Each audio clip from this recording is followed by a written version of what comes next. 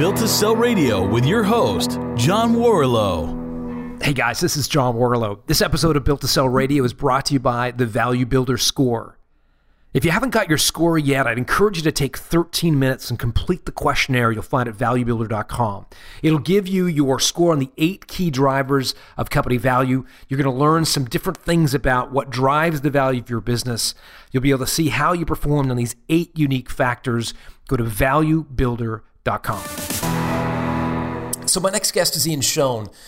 Ian ran a manufacturing and design business, built it up to $4 million revenue, had a nice multi-million-dollar exit out of the company. A couple things to listen for. One, take a listen to how he documented his processes into what are called SOPs, or standard operating procedures. He really invested some significant time in making sure his business ran on autopilot, making it as attractive to anybody else looking at it from the outside to buy, number one. Number two, think about the role and the way he changed his philosophy around selling. In the early days, he thought it was his business broker's job to sell his company. And then eventually he got to the point where he got more comfortable selling it himself with the help of his broker. But he really took the responsibility of closing and consummating the sale personally. And so as you hear that evolution in this interview, please think about your own role in closing the sale of your company. Here, without further ado, is Ian Schoen.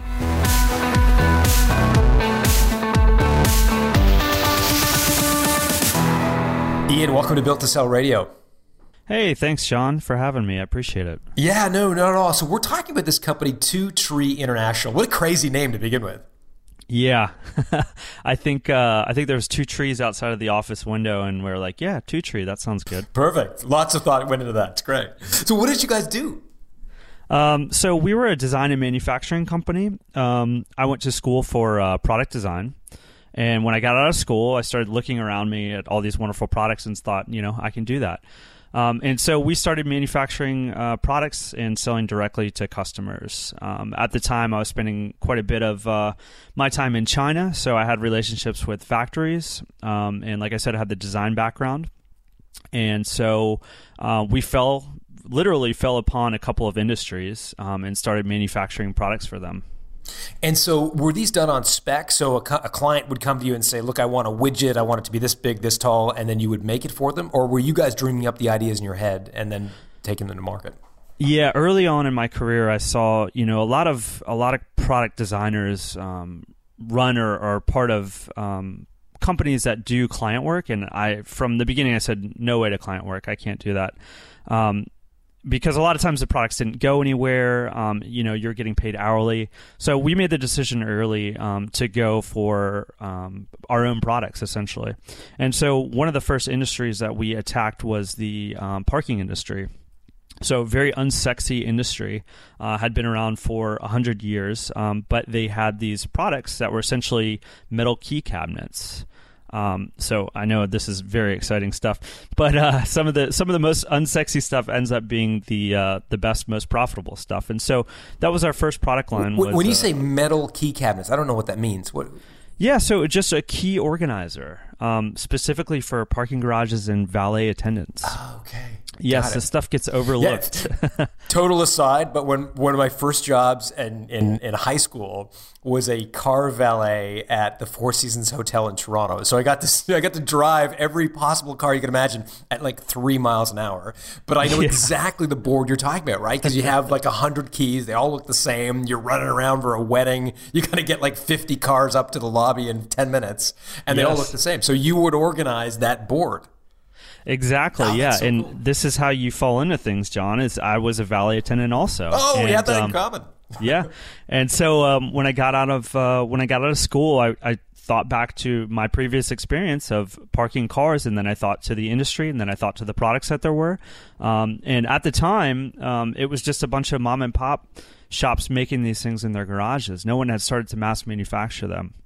And no one had considered some of the design elements that we brought to the industry. And so that was really the first opportunity that we saw. And then from there, we started making some other things. We made portable bars, which are exactly what they sound like, rolling bars for catering events and conventions. And we also made cat furniture, which is kind of a little bit off base from the bars and the other industrial goods, but it was fun for us. How did you? I mean, that's like learning three unique industries. It'd be like, I'm gonna start a dentist practice. I'm gonna manufacture tables, and I'm gonna have like a banana distribution company. Like, it seems to me to defy every rule of business where you pick a niche, you figure out how to do it. Like, was it hard to manage three almost completely different businesses?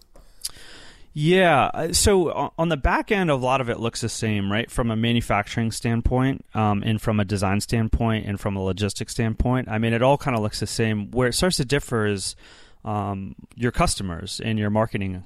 And so with the bars and with the parking equipment, it's B2B. So essentially your process is the same for marketing to these people, but your customer segment or your customer list is different. So there are a fair amount of similarities until you start marketing to your customer and selling to your customer. So if that makes sense, not so different that you can't do it, because we did. But in terms of the cat products were more different than the bars and the parking equipment, because it was B2C. And that was a bit of a different game. So, we had distributors, and we were doing Facebook and things like that a lot of these other industry professionals weren't buying from on those platforms. So that was a bit of a departure, the cat stuff, and probably some of the reason why it wasn't as successful for us. Interesting. When you say us, Ian, were you the sole shareholder? Did you have other people as shareholders in the company? I had my business partner, Dan Andrews. And then we also, I think at the time we sold the company, we had about 15 employees. So.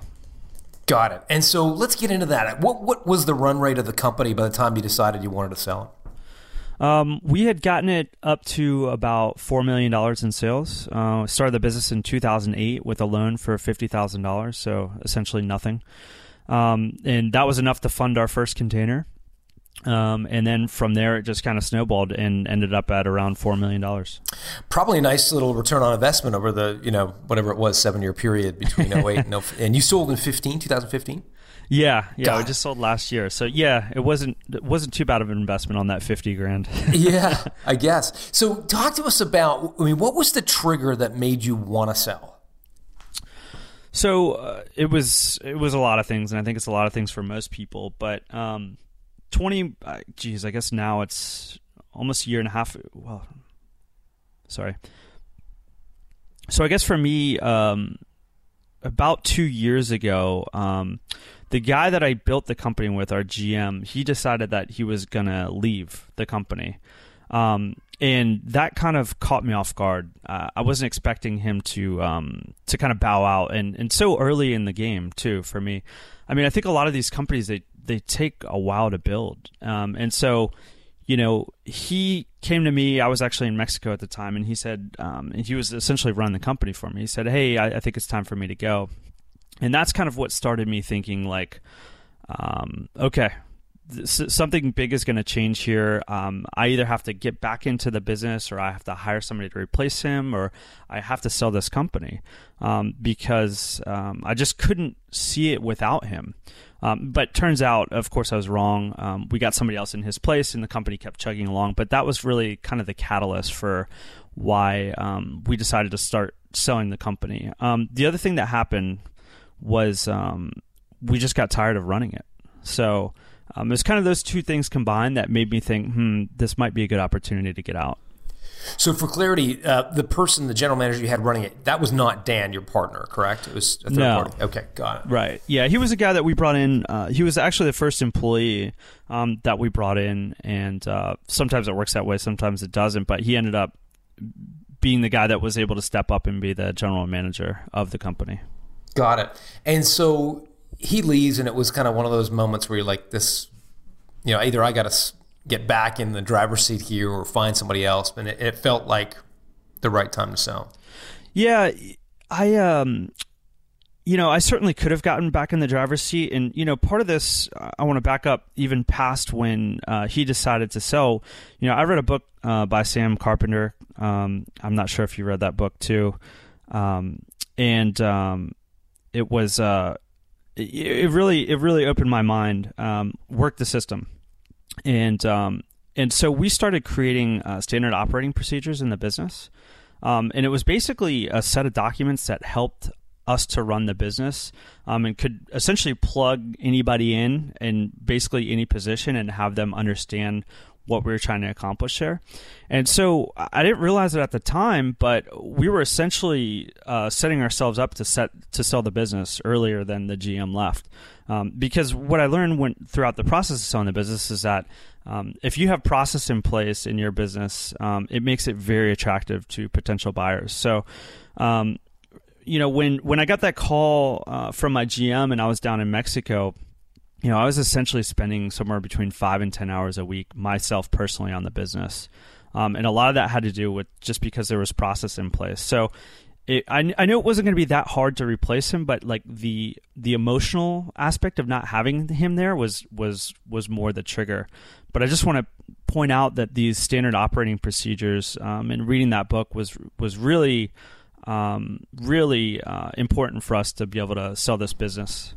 So the book, again, is called Work the System by Sam Carpenter. I'm not familiar, but that's a great book recommendation. Thanks for that. So you've got, how much detail had you gone in these SOPs? Give me an example of something that you would have gone to the trouble of actually documenting in terms of a standard operating procedure. We documented pretty much everything, everything from freight logistics. These are the companies that we use for freight. You call this person to our marketing. This is the marketing report that our web manager sends out every Friday, and this is what it looks like, and these are our key metrics, these are our KPIs. If this is failing, do this. So it's very comprehensive in the way that we had put it together. And what was the original intent behind writing the SOPs? It was inspired by reading that book, and just it's an enabler, right? Having that kind of power. Because it allows you, as you know, John, in these small businesses, a lot of times your employees, your team members are the business. And so, I saw this firsthand when my GM left, like how fragile of a situation that could be if you didn't have these processes in place. And so, I was really motivated too, because at the time I was spending, I think I was out of the country for 10 months away from my business. And so I was really motivated to have these systems in place so I didn't have to come back into the business, like you were saying, come back into the country and kind of run this thing. And so these SOPs allowed me to do that, to basically maintain control of the company. And also when people came and went, it wasn't so big of a disruption. Yeah, we call it hub and spoke, but when we work with the business owners, it's about making sure they're not the hub in a hub and spoke system. They're extracting themselves, and these SOPs sound like a great way to do it for sure. So you have this triggering event. The GM leaves and gets you thinking. Talk to us about the next steps. So did you take the business to market? Did you hire a business broker? How did you go from the decision to sell to actually check in hand? So I was very naive about the whole situation. I remember, this is an embarrassing moment, that's why I'll share it. I remember offering the GM, I said, okay, we'll just stay on for like 3 to 5 months while we sell this thing, and then, we'll all have a party and pop champagne or whatever. Like that was my thought. Like I thought it was going to take 3 to 5 months to sell the company. And so I think in some cases it does, but this wasn't a PE deal, it was a business broker got involved, and we were selling to somebody else that had owned and operated other small businesses. So how did you find that business broker? Where everything good happens on the internet. So yeah. Now that we've sold the business and we've talked about it, I've got a Rolodex of people that could help us sell it. But at the time, it was kind of, hey, have you worked with these guys before? Yeah, they're pretty good, that way. So you searched on the internet and you did a bit of due diligence to figure out whether they were legit or not, the business broker. Yeah. I tried to figure out, I tried to kind of figure out the ideal profile for who someone would be that was buying this business. And I kind of heard from friends like, well, it's kind of got to be like $5 to $10 million deal for it to be a private equity deal. And we kind of talked to some of those people, but it didn't seem like it was going to be a good fit, just because there wasn't a clear merger with other companies. And so, the buyer profile kind of got to be, hey, it could be somebody that's run small businesses before, somebody that is leaving their kind of corporate career as CEO and wants to own something like this. And so I kind of drafted up who I thought these people might be, and then got in touch with the broker and kind of confirmed, yes, this is kind of the kind of person that might be buying your business, and ended up talking to 15 of them or something like that. So. And did the broker push your thinking at all, Ian, in terms of the likely candidates to buy it, or do they kind of take the list and say, okay, we'll go ask these people? I mean, how strategic was your broker in sort of helping you think through the ideal target acquirer? Yeah, for me, it was more of just a thought experiment, like trying to imagine who is going to give me this money. You know what I mean? So it's like you're sitting there and you're like, who's going to give me all this money for this business? And so I, for myself, more than anything, I kind of had to imagine the person that had that money in the bank or could get a loan for it or whatever. But, I think the interesting thing, John, was selling a business of this size is that a lot of times the buyers don't necessarily care what they're buying. They just want to buy a business. So the other assumption that I had that was wrong was somebody had to be an expert in what we were doing to be able to operate this business, which was crazy, like I said, because I already had the SOPs and basically anybody could come in.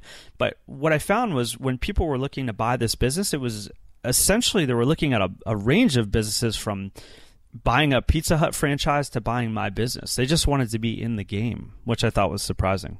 And so were these people retired executives, or like, what would you say the profile was of the people that you were talking to?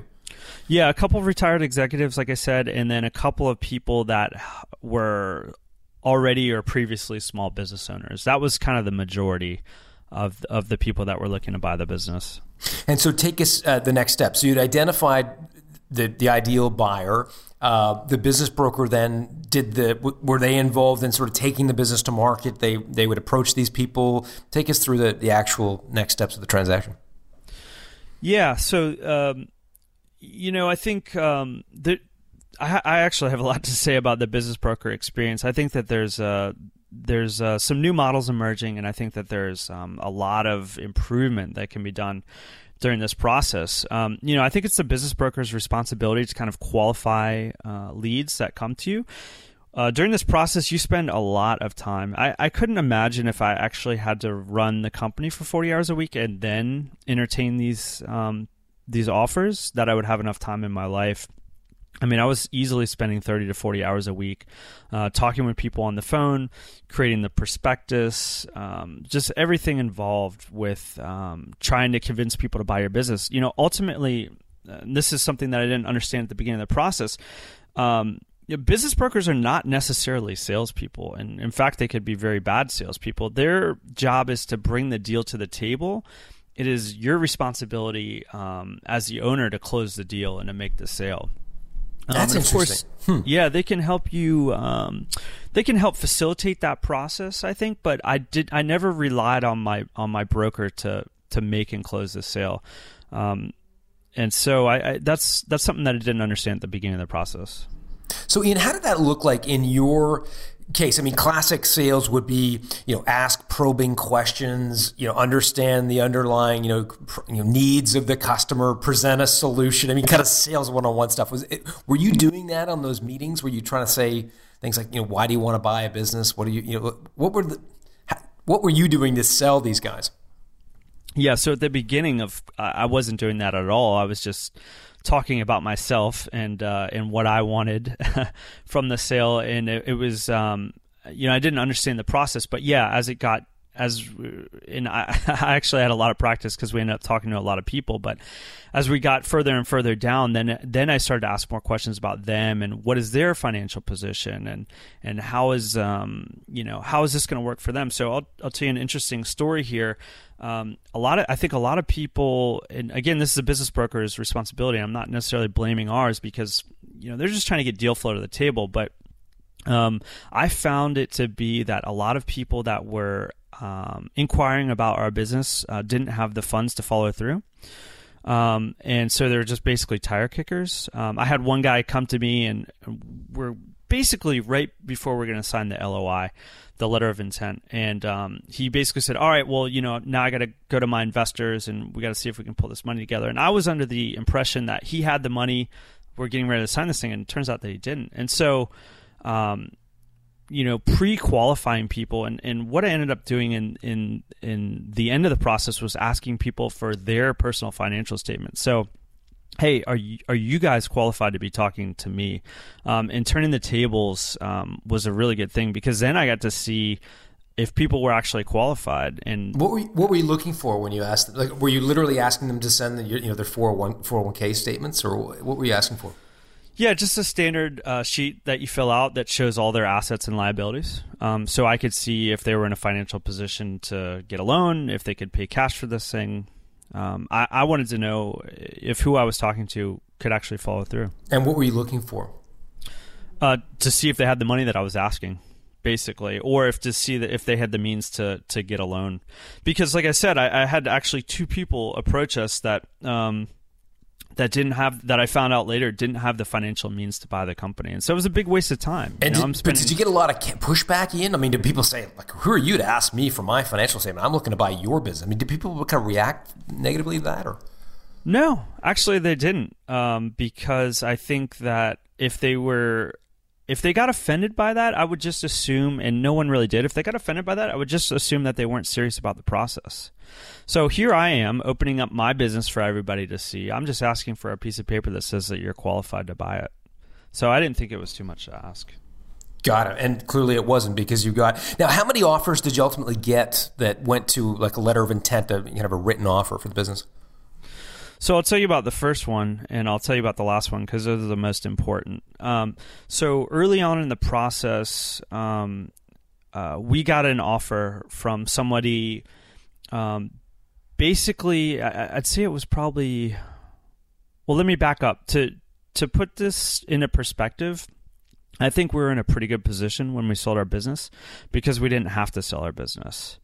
And I don't know how many people are in this situation, but for us, we just didn't have to sell our business. It was taking an emotional toll on us, but year-over-year growth was generally between 50 and 100%. And so the revenue line just was going straight up and to the right. And so, but by the way, that kind of made it hard to value the business. But we absolutely didn't have to sell the business, and so it put us in a good position to stretch the negotiations out and to kind of get what we wanted. So first offer and yeah, for sure. Tell us about the first offer and then the last. So the first offer was an interesting one, because it came in probably 3 months after we put the business on the market. And it essentially, this guy, to give you an archetype for this guy, we call him Deals Dimitri. He was a real shark. He had bought something like 20 businesses in the past, and that should have been like my first trigger. Like, hey, this guy, here's this guy coming into my business. He knows a lot more about buying and selling businesses than I do. And so I should have known, hey, this guy's gonna try some pretty sharky things, and which he did. So he ended up basically offering us a little bit more than half of what we were asking, but he had it in cash, and so that was really attractive.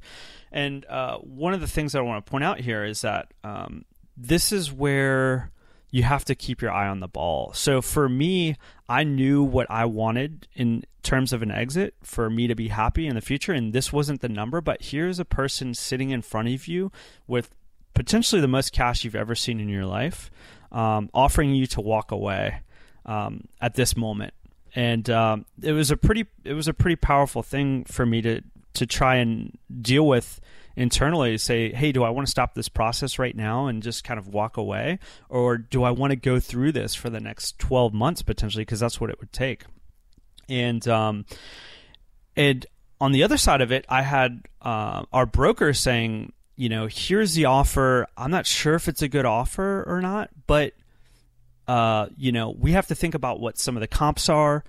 We have to think about comps being comparables in your industry. Yeah. Yep. Yeah. And so he's kind of my lens into the industry. And so I'm not going to throw him completely under the bus, but, he asked us to entertain the offer. Not that it was the best offer, but it was something to consider.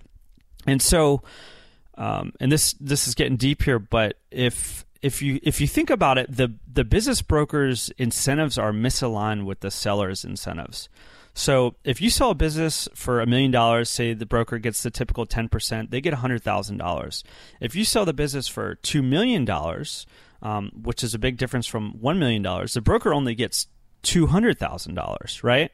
So it's only a $100,000 difference for the broker. It's a $1 million difference for me. And so from the broker's perspective, hey, I get this business off my plate.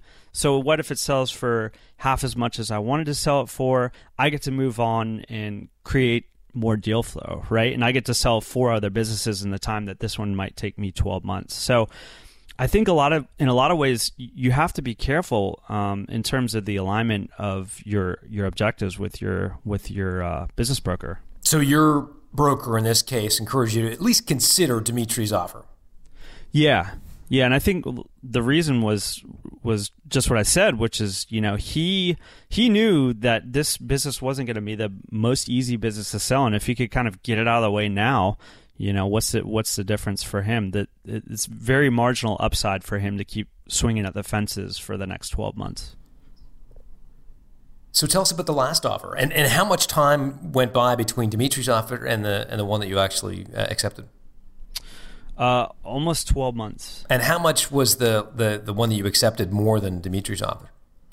So we ended up getting more than we had initially listed the business for sale. When we first listed on the market, like I said, I mean, the revenue for this company just continued to climb. And so by the time we got to the last person that ended up buying the business, we had to increase the sales price.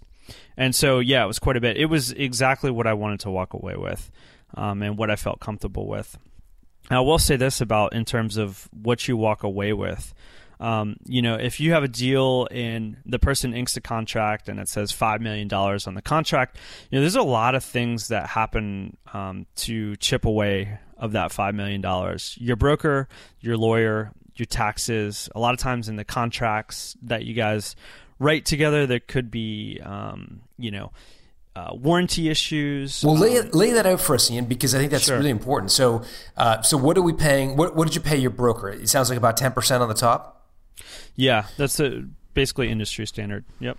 Got it. Okay, so as you're listening to this, know that whoever's representing you, you're going to have to pay them, whether it's an M&A professional, a business broker, et cetera. You have to pay them. Fine. So that's kind of one fee. And what did you pay for legals to consummate the deal, if you don't mind me asking, Ian? So the lawyer was a whole other story. So unfortunately for us, I mean, I had a couple lawyers in my pocket that could help us with other aspects of the business, but I didn't have a person that was good in dealing with M&A. And so I made the fatal mistake of going to the internet and finding whoever had the best SEO. And that doesn't necessarily it worked for you once, it didn't work for you again. Yeah, that doesn't necessarily mean that they're the best at being a lawyer if they're good at SEO. So anyways, I found our lawyer, SEO Mike, that's what I call him. And these guys are interesting. I think for them to be effective at their job, they really have to understand your business. And so I guess what I would recommend is that before you start selling your business, or when you know that you want to sell your business, start speaking with the lawyer about what your objectives are in the sale, and see if they can start to understand your business. So I spent a lot of time with this lawyer explaining to him how our business operated, explaining to him, what I thought the liabilities were. And honestly, with these contracts, you can only protect against so much. Because it's just too expensive to write contracts that will protect you against all the potential downsides. Not only that, your lawyer has to agree with the buyer's lawyer. And so, lawyers kill deals. That's one of my takeaways here. And it's definitely something that could have happened. I think it's really good advice, Ian. And there's a big difference, as you found out the hard way to some extent, that between a deal lawyer, a lawyer that's trained in commercial finance, and the lawyer that incorporated your company, or the lawyer, to your point, that is great at SEO. A corporate finance lawyer, someone who buys and sells companies for a living, kind of, they're going to try most of the time to get the deal done in the most favorable way possible for their client. But they know that the process of selling a business is inherently a give and take. Like, they're not going to win every battle. They're going to have to concede some points. Whereas the lawyer who you may have gone to incorporate your business, their whole frame of reference is risk management, right? So they are trying to make sure that there is no possible way that you are exposed in any possible way, that every possible detail of the deal is in your favor. Where the problem with that is it protects you very well, but a lot of deals fall apart because the other side goes, your lawyer is completely unworkable. Like, we can't do business with this guy. Whereas, again, commercial lawyers, they know that it's a bit of negotiation. There's a bit of wiggle room. There's a middle ground that has to be found. And if you're not experienced in this kind of stuff, when the other party says, and I'm not experienced, it's like buying a home. You only do it a couple times, and it's like where do you get to practice for this stuff? You don't really get to practice. And so when the other party comes to you and says, you guys are crazy, we're not signing this document, your lawyer looks at you like, this is what you should do. It's like, well, I've never been here before. You sure I should walk away from all this money?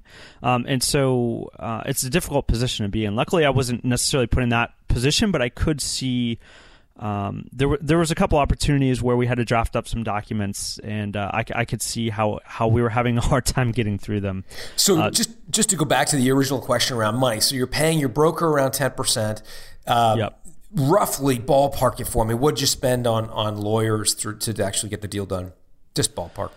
I think it was So this is important to know, and this is something that I didn't know, is that it's the responsibility, generally speaking, of the buyer to draft up most of the documents, and then for the seller to kind of add in what's needed, for the seller to feel comfortable. So we didn't have to spend that much. I think it was probably less than $20,000. Is that your experience too, John? Sure. So yeah, I think that's fair. But I mean, the legals can be, hundreds of thousands of dollars depending on the deal size. So, I just meant in terms of the offer letter is usually written by the firm trying to buy your company, and the share purchase agreement is usually, again, written, at least the first draft, by the organization trying to buy your company. So yeah, I think that's pretty standard. So wrapping things up, Ian, you said you had a number that, quote unquote, you would feel comfortable walking away from the business with. Again, we don't need to know the number. I understand it was a multi-million-dollar exit, but I'm more interested in the way your mind got your head around that number. I mean, was it, some people say, well, you got to pick your number because you've got to withdraw 4% of it, and you got to be able to live on that 4% for the rest of your life, and if you can't, then you can't sell your company. Was that the way you were thinking about your number, or did you arrive at it in a different way? So I'm a numbers guy. Like, I like to play with the numbers. I think it's fun. One of the things that I enjoyed during the process was basically because we were fortunate enough for the revenue to continue to climb, was that every month I didn't sell the business, I still got paid a handsome salary. And so for me, it was really about sticking to my number, because early on in the game, I told you Deals Dimitri came and he tried to offer us a low number. And so if I would have taken that number, I would have lost the 12 months of revenue that we got in the time that we were finding the new buyer. And I would have lost half of my asking price. So it was really like, the longer I could wait, the better, because the valuation was going up and my income was going up. That being said, I wanted to get out from underneath the business. And so, and a lot of these small businesses, John, I think you know this, but it's can be hard to get your money out while you're running it. And especially in this business for me, because it was a very capital intensive business, I had a lot of inventory, and as the business scaled, the inventory scaled. So it seemed like every year I was pouring money back into the business. Now, of course, I was seeing a great return on that, but I was really ready for the payday, and for me to actually earn most of that money. And so it came down. Was that because you wanted to go buy something, or you wanted to, why were you ready for a payday? I mean, you're a relatively young guy, so, I'm assuming it wasn't because you needed it for, home health care, retirement needs. Or maybe I'm wrong. Tell me why you needed, you know what I mean? Yeah, sure. Well, it goes back to kind of when we first started talking in the beginning of the episode. I do what's called the on-stage test. Do I want to be talking about this business and this industry 7 years from now? And the answer is no. Your creative energy is in high demand. Do I want to spend it on this asset for the next 7 years? And so I think that, and I believe now that I can take that money and deploy it in ways that I'm more passionate about, I guess. So I was seeing a good return on this money in the business, but I wasn't super passionate about it, if that makes sense. It does, which is a great segue to end the interview with, what are you up to now? I mean, what has caught your passion? Yeah. So I guess about, I'd say 4 or 5 years ago, me and my business partner, Dan Andrews, we started a podcast. At the time, it's called the Lifestyle Business Podcast. Now it's called the Tropical MBA.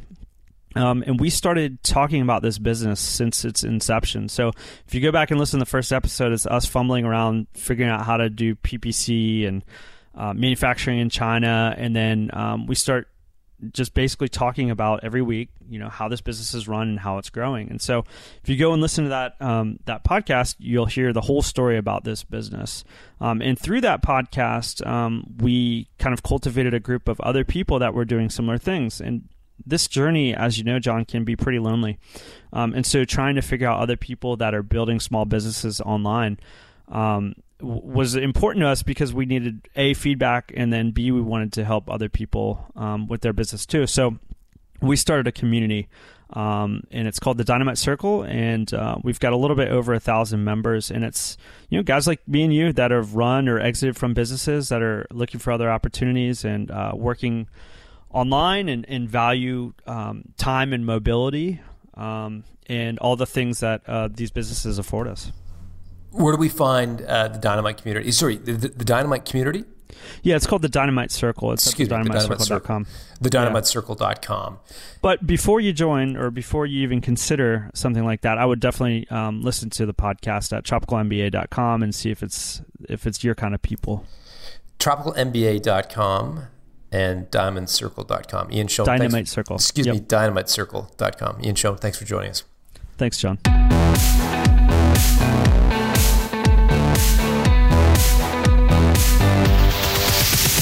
Thanks for listening to Built to Sell Radio with John Warrillow. For complete show notes with links to additional resources, visit builttosell.com/blog. John is the founder of the Value Builder System. To find out how to improve the value of your business by 71%, visit valuebuildersystem.com. John is also the author of Built to Sell, Creating a Business That Can Thrive Without You, and The Automatic Customer, Creating a Subscription Business in Any Industry. Connect with John at facebook.com/builttosell or on Twitter at John Warrillow, WARRILLOW. Thanks for listening.